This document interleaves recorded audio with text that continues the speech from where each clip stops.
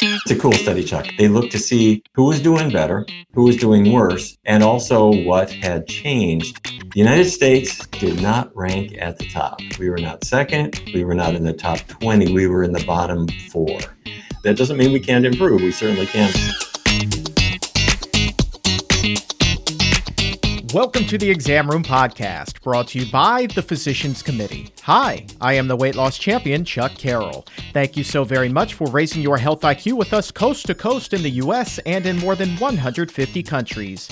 Hi to everyone listening in Sandbridge, Virginia, Everett, Washington, and Newcastle, Australia. We appreciate you all helping to make the world a healthier place.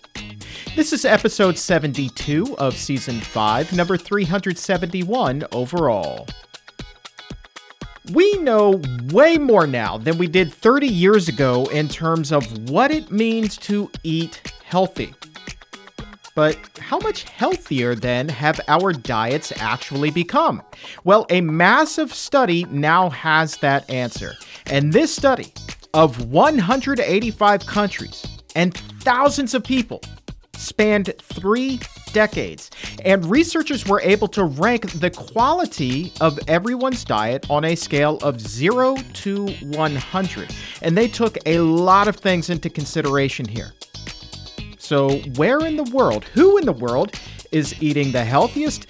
And then globally, overall, how are we doing as well? You are about to find out today with Dr. Neal Barnard, who joined me on the Exam Room Live. Also today, we will be opening up the doctor's mailbag, answering lots of questions sent in by you exam roomies, like Bill, who is wondering how he will know just how healthy his diet is. And Lance wants to know about living to be 100 years old. Is it all genetics, or is it the food?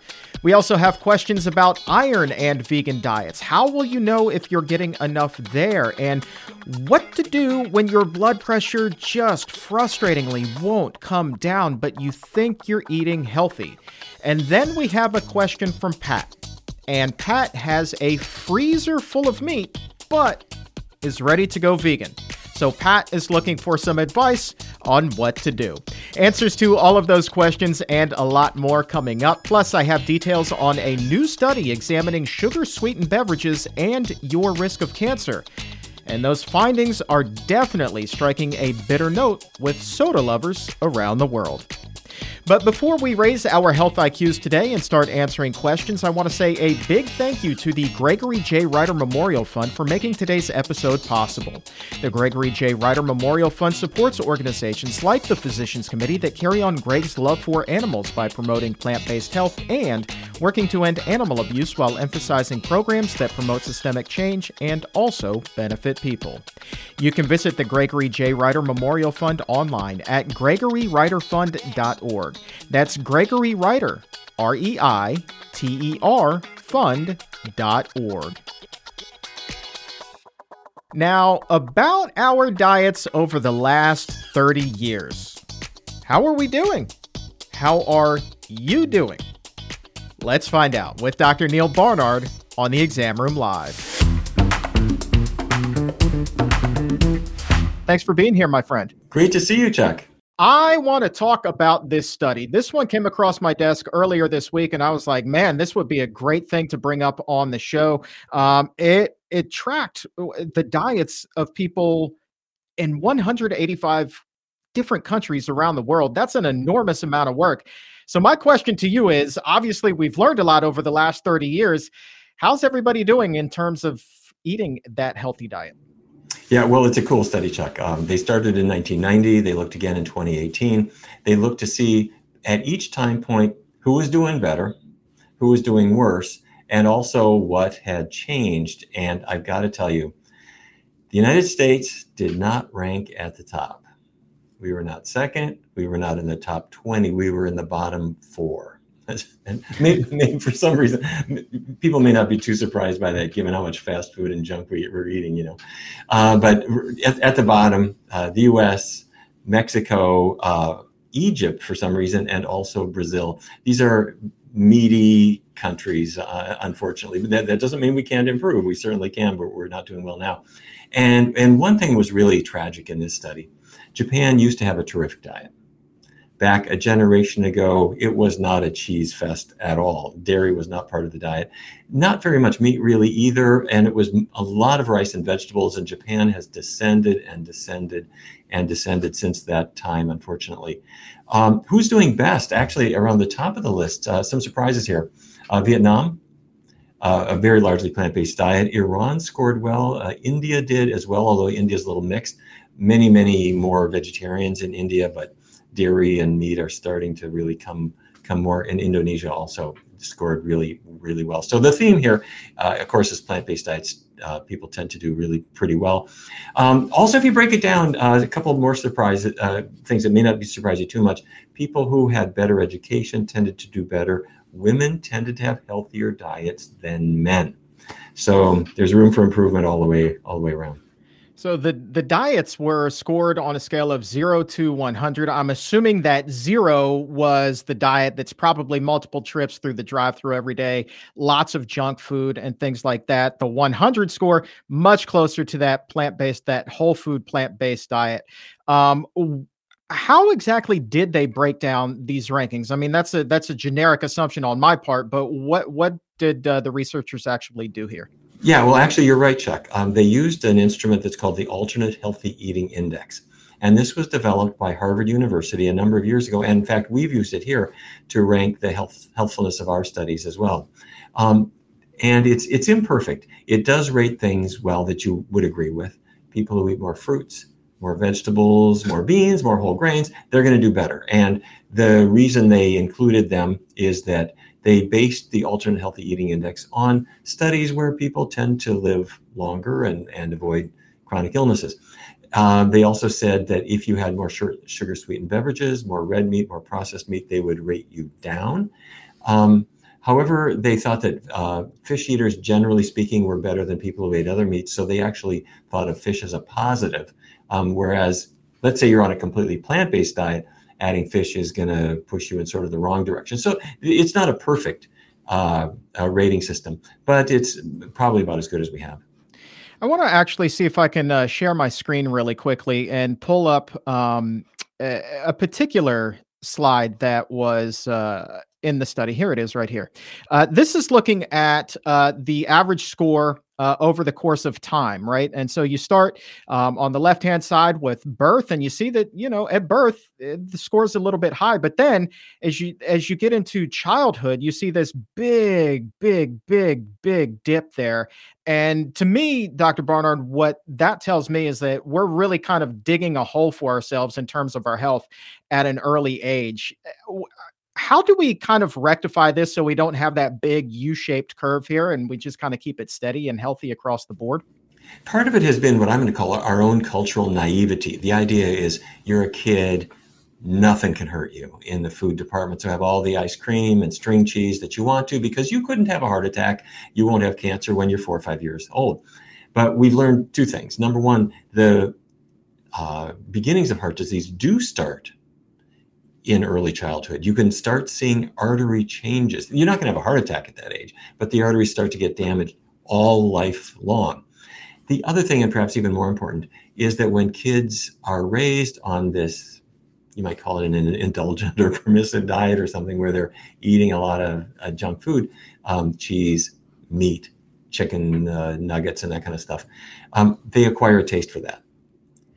And so then fast forward, the guy's 45 years old, he's at a high risk for heart disease, and he says, well, I'm really having trouble giving up these foods. Had he been raised with parents who knew what vegan foods were and really helped him, the scenario would be really completely different. And as you see in these curves, that the things really dip in early childhood, and then you kind of fight your way back toward a somewhat healthier diet in adulthood. But a lot of people really don't quite get there. And here's the steepest decline comes from high income countries, which I guess is going to include us here in the U.S. I mean, you look at really do start, relatively high. They're close to 60 out of 100. And then it's just you fall off of that cliff until you bottom out around 15, 16, right before you head out to college. What do you think it is about high income countries? And actually, we can keep it specific here to the U.S. What is it here specifically that really we start to see those diets just tank so rapidly? Because individuals have the ability to buy burgers, to buy fish sandwiches, to buy chicken sandwiches and chicken and so forth. And the government has the money to subsidize those same products. So that's really the issue. If you looked at, say, China a generation ago, economically, there was more deprivation than there is today. And so what did people eat? They could eat rice and vegetables. Meat was relatively expensive, so there wasn't much of it in the diet. There was not really much dairy. As China has become wealthier, particularly in the past, decade or 15 years, you've seen great increases in meat consumption and huge increases in cardiovascular disease and other kinds of problems. So wealth is not necessarily your friend if it's driving bad eating habits. All right, well, let's talk about those eating habits. You used the word naivety a little bit earlier in the show. And one of the misnomers that I've heard is that if somebody's eating an unhealthy diet that has a ton of sodium in it, then it's easy for somebody to flush that sodium out of their system and basically offset its effects if they drink a bunch of water. Is there any truth that you know of to that idea? I think the cheese manufacturers wish there were. They're dumping the sodium into the factory, hoping you can wash it out with your Dr. Pepper. No, you don't want to be taking in a huge amount of sodium. Now, that said, your body does use a little bit of sodium. It's a natural electrolyte. You need it. And there are traces of it in foods, but there is a huge amount in processed foods. People think of potato chips and French fries, but I mentioned cheese because ounce per ounce cheese, especially the processed cheeses like Velveeta, they have about 4 times the sodium content compared to something like potato chips. All right, and let's get some practical tips so we can try to get ourselves as close as possible to that 100 number. Just for somebody who really knows nothing about healthy eating, one of the first questions they may ask is how many servings of fruits and vegetables per day should they be aiming to eat? Oh, great question. I think the real issue is to make sure you have them. Make sure that you have fruits, vegetables, whole grains, legumes, or beans. Have all 4 of them, have them part of your routine. And the reason I'm going to put it that way, as opposed to specific numbers of servings, is different people will interpret it different ways, and they all seem to do well. For example, let's say I'm from an Asian tradition. Many of the Asian countries really favor a diet that's a little lighter on fruit, but pretty big on grains. It might be rice or it might be other grains. On the other hand, let's say I'm in a tropical area and fruit just calls my name. People in both directions, say a more grain-based diet or a more fruit-based diet, are both going to do fine. Why? Because there's no cholesterol in any of them. There's no animal fat. There's virtually no saturated fat in any of them. And you can have a vitamin-rich diet either way. So my rule of thumb is make sure all 4, fruits, vegetables, whole grains, legumes, or beans, are in your diet. And you can kind of pick your proportion and you can vary it. You might eat a little more grains and beans in the winter when it's cold, and then in the summertime you find yourself gravitating more toward mangoes and papayas and apples and bananas and lighter fare. You can choose. And so the other question that I'm sure comes up a lot is the question of moderation. Everything in moderation, including moderation. So what would your advice be to somebody who's like, well, I only have soda, just a couple of days a week. I try to minimize my Pringles binges to 1 or 2 days a week as well. Only do the drive-through 1 day a week. Moderation when it comes to indulging with your diet. What would your advice there be?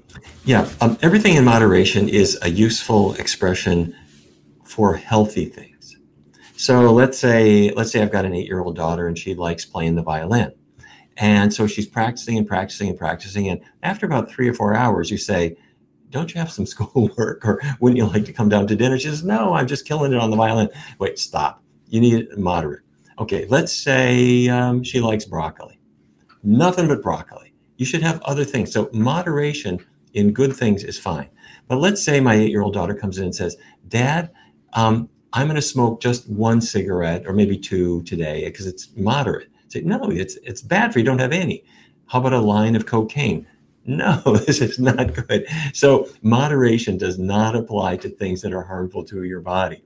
And that's really important to remember. All things in moderation, yes, if they are healthful things, but for things that steer you in the wrong direction, moderate amounts of these things can be harmful in and of themselves. B, they reawaken that desire for it. Let's say you had diabetes, serious weight problem, whatever, and you managed to break free from cheese and meat and all these things. But if you thought, well, maybe moderation, I could have it once a week or once a month. Is that going to hurt me? Maybe not, but it reawakens the desire. It kicks that addiction back in. It makes your struggle a bigger issue than just saying goodbye. When I was a medical student and early resident, I used to smoke cigarettes. Yes, it's true. Like all the medical students, we were under stress, and we thought, I know these cause cancer, but I'll quit when I'm not under stress. We all realized it was much easier to not smoke at all, just quit, throw them away, than it was to try to smoke in moderation. Because, certain things that are addictive, it's easier to put a fence between you and that thing that wants to hurt you. Yeah, I think that there are a lot of ex-smokers out there. I'm one as well. Obviously, now the pendulum has swung very much in the other direction in terms of not just a healthier lifestyle, but healthier diet as well. So in terms of how much concern we should have as ex-smokers, given the fact that we're leading a completely different life at this point, how worried should we be as far as the damage that's already been done? From smoking? Yeah. I mean, what you did to yourself. Yeah. This is a great question, and this is something that has been studied. Your risk of developing, well, first of all, lung cancer. There are also other forms of cancer that it contributes to, as well as cardiovascular disease. Tobacco does all those things.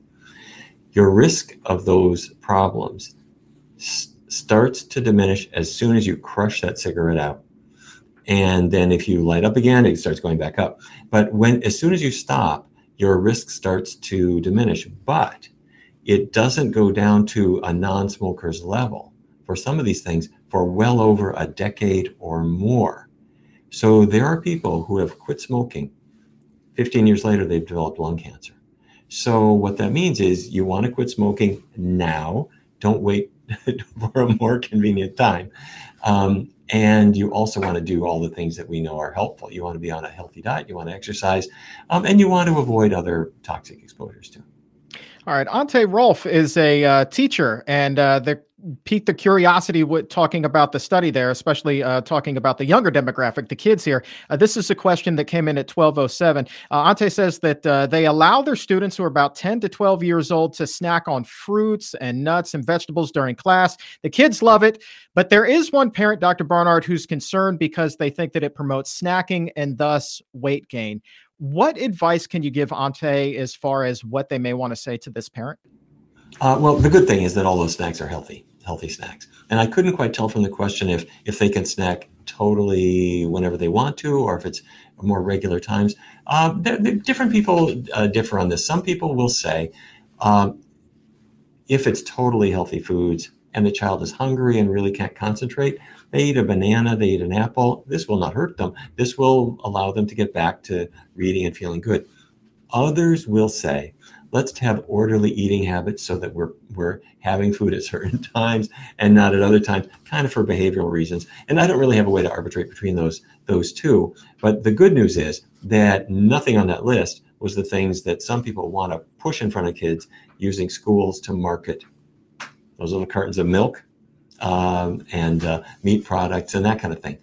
Industry has unfortunately used the school lunch program as a dumping ground for really unhealthy foods. And if we can break away from that and have healthy things there, that has got us really a long way toward healthier kids. All right. Reminder, the doctor's mailbag is now open. So if there's a question you have for Dr. Barnard, go ahead and post that in the comments or in the chat. You can also send them to me anytime on Twitter and Instagram. I'm at Chuck Carroll, WLC. Want to say a quick hello to Eustatio, who's checking in today from Italy. Very cool. Also want to say hi to Roller Girl, Leslie, Gail, Cephas, Josh, Edith. They're all hanging out with us live here today. The exam roomies representing. Dr. Barnard, let's take a question here from John, who was wondering about sugar from fruit and whether that may actually slow the weight loss process. Oh, great question. A lot of people imagine that it will because they'll say sugar, it's got calories, it's going to going to fill me up with empty calories, that kind of thing. No, actually the opposite is true for a couple of reasons. The sugar then in fruit, just like sugar in any form, has 4 calories per gram. And this is important. You should tattoo this on your forearm because this is a big number, or an important number, I should say. All natural fruit sugars and even table sugar have 4 calories per gram. The reason I'm emphasizing that is fat, whether it's beef fat, chicken fat, or even fryer grease that went into a French fry, the fat has 9 calories per gram. So that means if you eat a gram of some cheese, you're getting a lot of calories. If you eat a gram of a fruit, you're getting very few calories. So the more fruit you have, the better you're going to do. Plus, let's say I have a peach or an apple or a pear or an orange. There's some sweetness in there. There's a lot of water in there that has has 0 calories. And then there's a lot of fiber in there that fills you up with almost no calories too.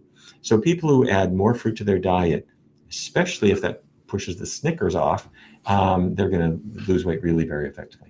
I want to say a quick hello to Judith, who's watching us live all the way in Australia. Victoria, Australia, says that Judith went vegan there 3 years ago, feels tremendously better. So thanks for hanging out today, Judith, and represent from Australia. It's got to be the middle of the night there, wouldn't you think? I don't know what time it is, but that's dedication if you're checking in, taking care of your health so late. What better time to listen to the exam room, Chuck, than the middle of the night? Yeah, examining nutrition in the wee hours of the morning, my friend. Well, that's when people might be going to the refrigerator, and probably you might have given them some clues about what they should really be doing. There you go. There you go. Let us be the voice of reason. All right, let's take a question from Chris. Oh, man, this is such a good one. Chris is looking for some advice, Dr. Barnard, about transitioning to a plant-based diet, coming off of a low-carb, high-fat diet.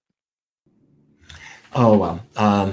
So many people have gotten into the low-carb trap where they've gotten this idea in their head that carbohydrates are the problem. So they're afraid of looking at a grain of rice, or they think that a banana is going to hurt them. It's really an unfortunate thing. And for some people, those ideas are hard to get rid of.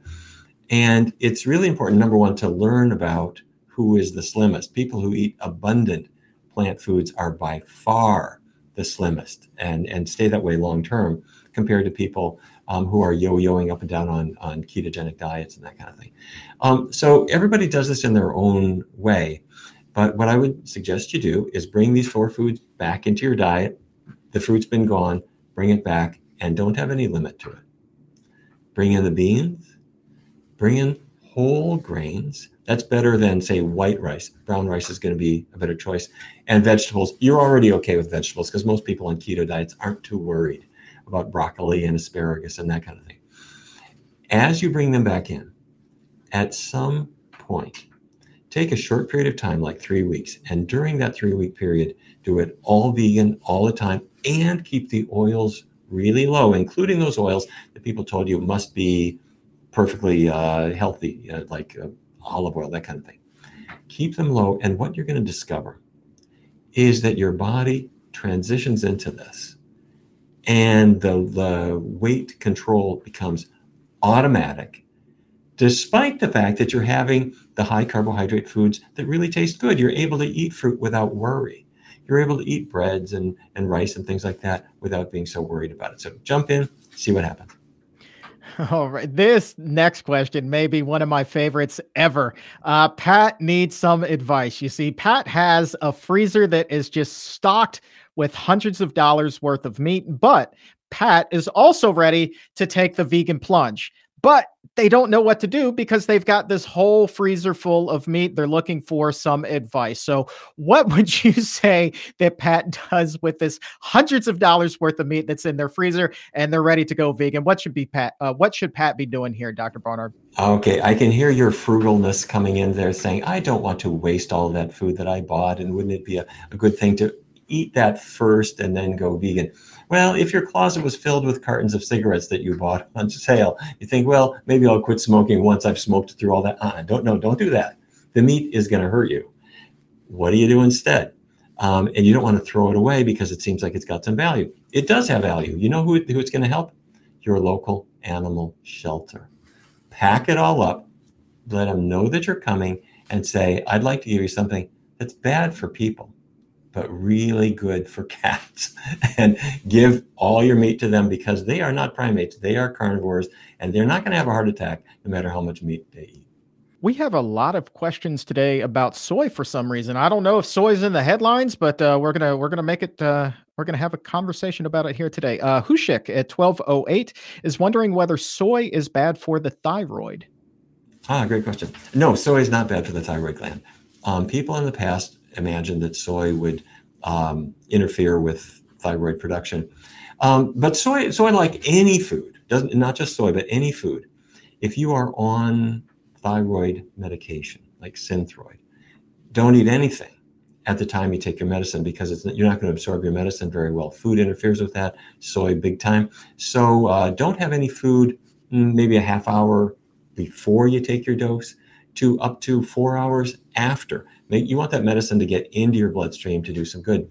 But after that, soy is no problem at all. And soy doesn't, the best evidence we have suggests that soy does not bring on hypo or hyperthyroidism. Antonella at 1212, more on soy. Antonella is wondering whether you should avoid soy if you have fibroids and or endometriosis. I would probably increase the soy in those cases. We don't have good evidence really one way or the other for endometriosis specifically, but the reason that I'm giving you that answer is way back when people discovered that soy isoflavones, these are the natural compounds in the soy, isoflavones attach to estrogen receptors. And so that made people think, okay, anything that drives estrogen is going to increase my risk of breast cancer or other kinds of cancer. And fibroids are estrogen dependent too, so it might make everything worse.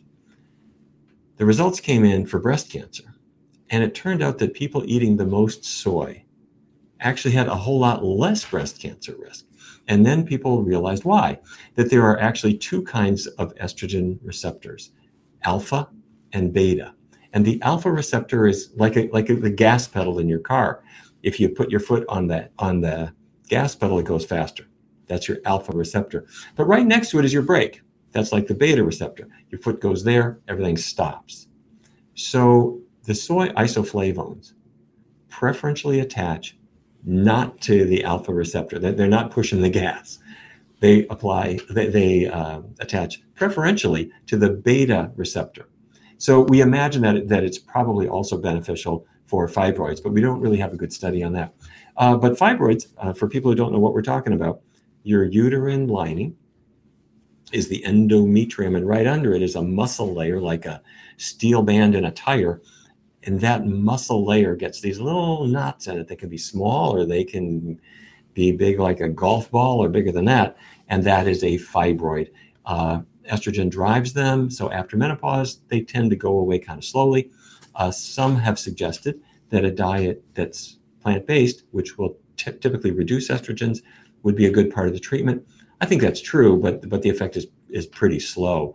And soy is probably going to be part of the solution rather than part of the problem. You just mentioned menopause, and Martina is wondering if we can dive a little bit deeper into that. This question comes to us at 1212. Says, I became vegan in February. How can I get my menopause under control or make it go away altogether? Okay. If by that you mean that you're having symptoms like hot flashes, that was something that led me to write my book, Your Body in Balance.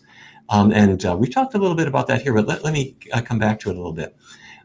We learned that 3 diet changes can really tackle hot flashes. And I'm talking about making them go away by 85, 90%, something like that. And here's what the 3 are. Number 1, plant-based diet. You're probably already doing that. Great. If you're not, start there. No animal products at all.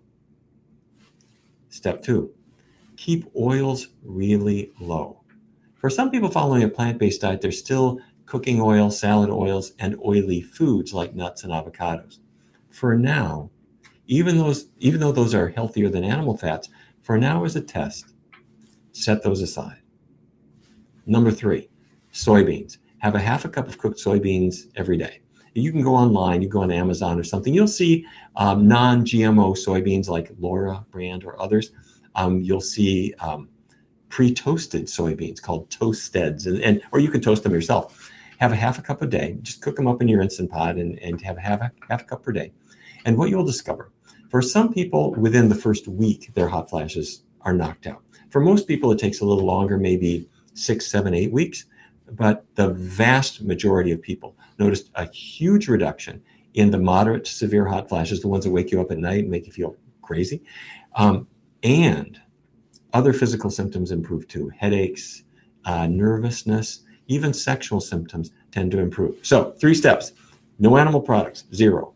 Keep oils really low and have a half a cup of cooked soybeans every day. And to commit yourself to it, just say, well, I'm not making a long-term commitment.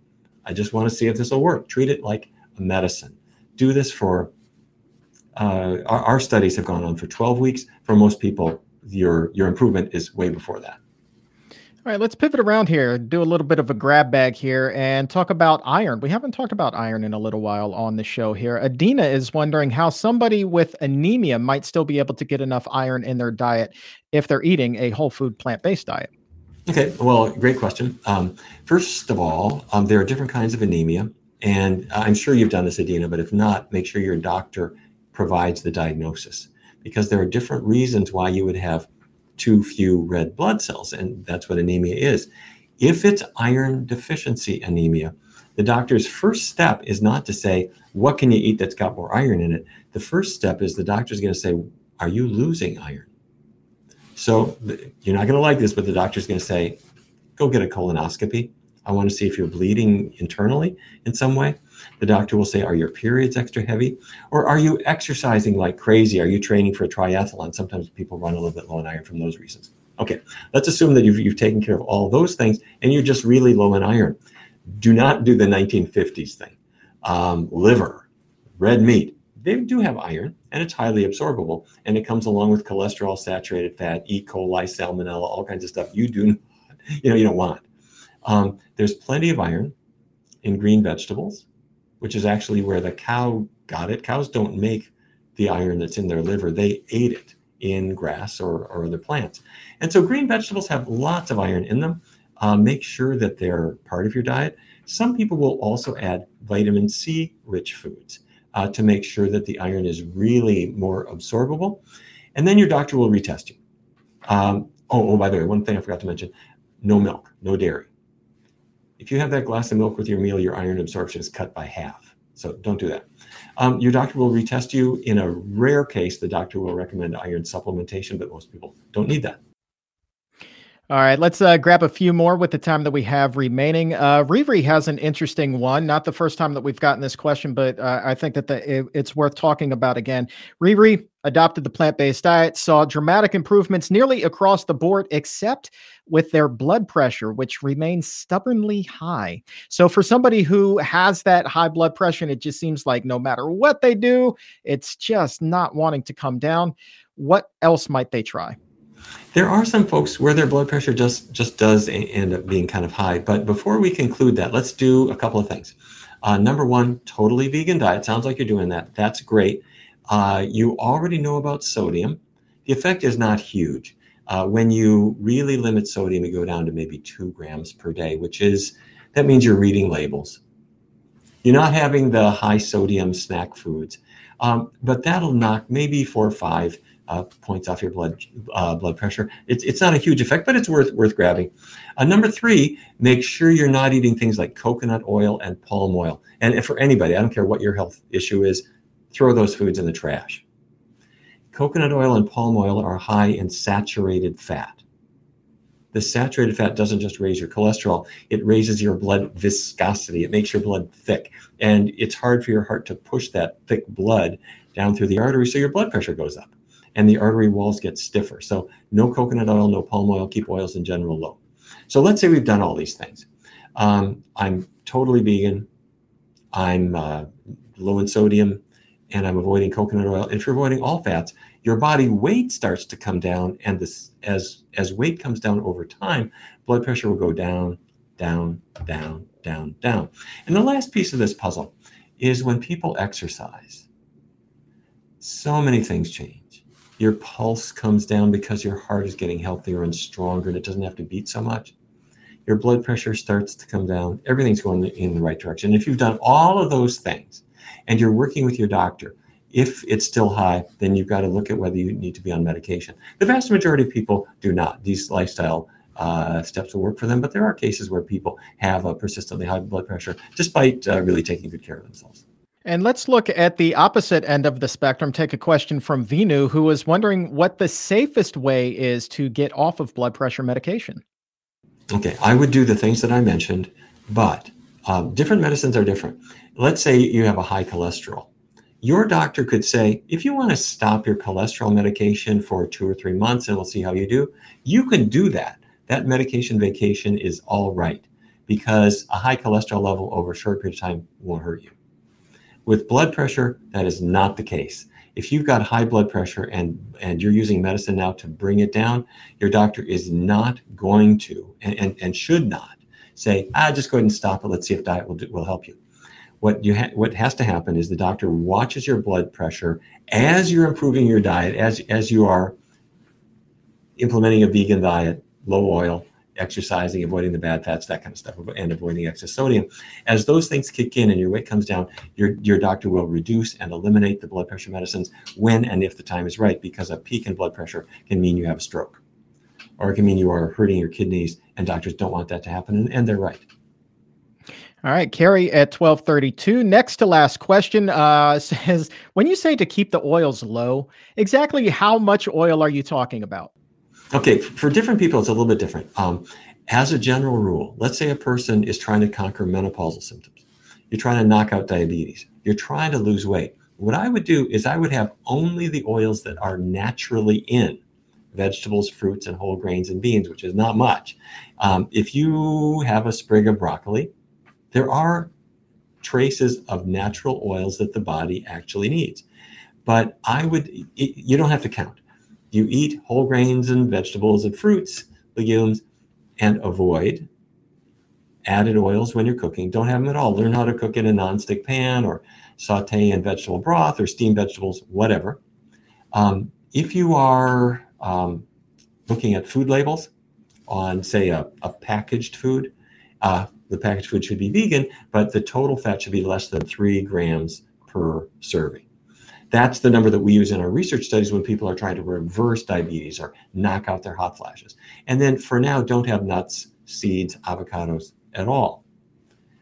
If, on the other hand, you're not trying to tackle a health problem and you're healthy and slim and things are okay, some people make a pretty good case for having about an ounce of nuts per day. Why? Because nuts have some vitamin E in them.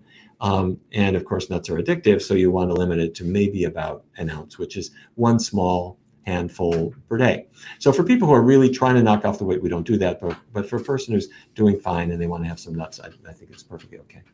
All right, a couple more quick hellos before we wrap up. Shantai is checking in from South Africa today. Josh says, Dr. Barnard, that we actually woke him up because he got a notification on his phone that the show was live. So I think that's a pretty healthy way to wake up. Not too bad. It certainly is.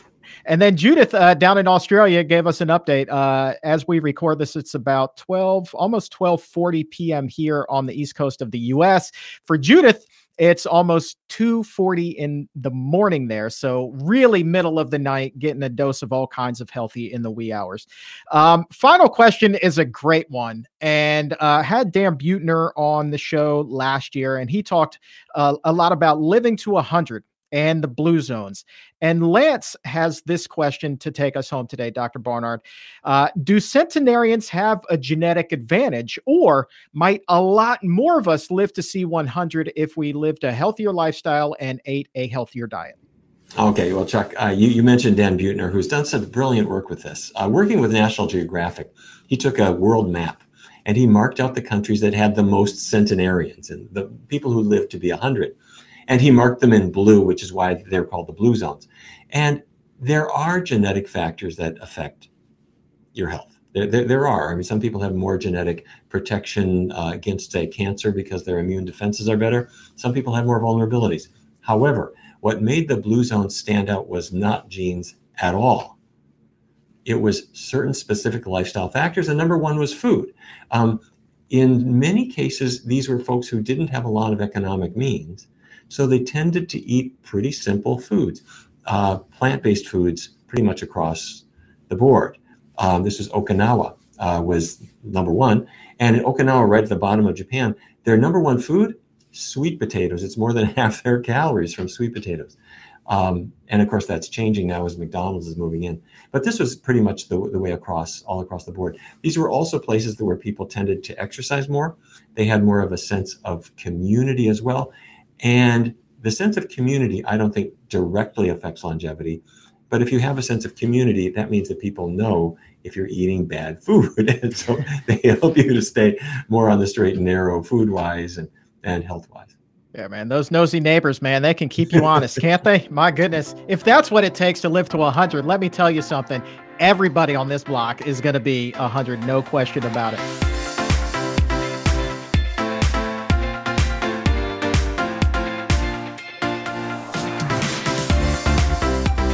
Coming up on the next episode of the Exam Room Live, our old friend Dr. Will Bolsewitz will be back on the hot seat. That's coming up Wednesday, September 28th. He'll be here that day to raise our health IQs beginning at noon Eastern, 9 a.m. Pacific. So set a reminder right now to join us that day on YouTube or on Facebook. Links to both pages can be found in the episode notes.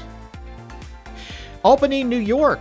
I am headed your way very soon for two great events. September 30th, how much fun is this? I'm going to be emceeing a comedy show with the vegan comedian Mike Kaplan at Cohost Music Hall. It'll be great to be able to catch up with him.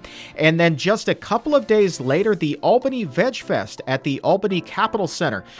Dr. T. Colin Campbell also will be speaking there. I'm going to be taking the stage at 11:15 to share my story with you there, overcoming food addiction and how eating a plant-based diet is really helping me keep this weight off now for so many years and well into the future. Don't have to worry about putting that weight back on. So I'm hitting the stage at 11:15, and then my plan is to hang around and hope to meet some of you guys, a lot of the exam roomies. I'm going to be bringing my old 66-inch waist pants, so if you want to snap a picture with those bad boys, you can absolutely do that as well. So that's coming up October 2nd, the Albany Veg Fest at the Albany Capitol Center, and details and ticket information for both events right now can be found in the episode notes. Let's switch gears now. Soda lovers' affection for the fizzy drink would do well to go flat. A new study is warning millions that love could be putting them at risk for cancer. And sips of other sugary beverages are also having the same effect. Details now from the Exam Room News Desk. On any given day, about half of all adults and more than 6 out of 10 children will guzzle one down. Sugar-sweetened beverages that satisfy your thirst and your sweet tooth. And that could be a major problem for your health. A large-scale study led by the American Cancer Society finds drinking 2 or more sugar-sweetened beverages a day can significantly increase your risk of developing cancer. And that includes everything from soda to supposedly healthier options like fruit and sports drinks that contain added sugar. The findings show the 2-a-day habit is associated with increased cases of obesity-related cancers, as well as dying, specifically from colorectal and kidney cancers. The news? Also not so sweet for those who opt for the artificially sweetened and often zero-calorie options. The study shows they too can increase the risk of pancreatic cancer, though researchers say further study on that connection is still needed. A link to the study is in the episode notes. Today's episode of the Exam Room Live has been powered by the Gregory J. Ryder Memorial Fund. The Gregory J. Ryder Memorial Fund supports organizations like the Physicians Committee that carry on Greg's love for animals by promoting plant-based health and working to end animal abuse while emphasizing programs that promote systemic change and also benefit people. You can visit the Gregory J. Ryder Memorial Fund online at gregoryryderfund.org. That's Gregory Ryder, REITER, fund.org. And thank you again, Allison, and everyone for carrying on such an incredible legacy. And for today, that is going to wrap things up. I want to say thank you once again to Dr. Neal Barnard for being here and raising our health IQs about diets on a global scale. And for everyone here at the Physicians Committee, I am the weight loss champion, Chuck Carroll. Thank you so very much for listening. And remember, as always, keep it plant-based.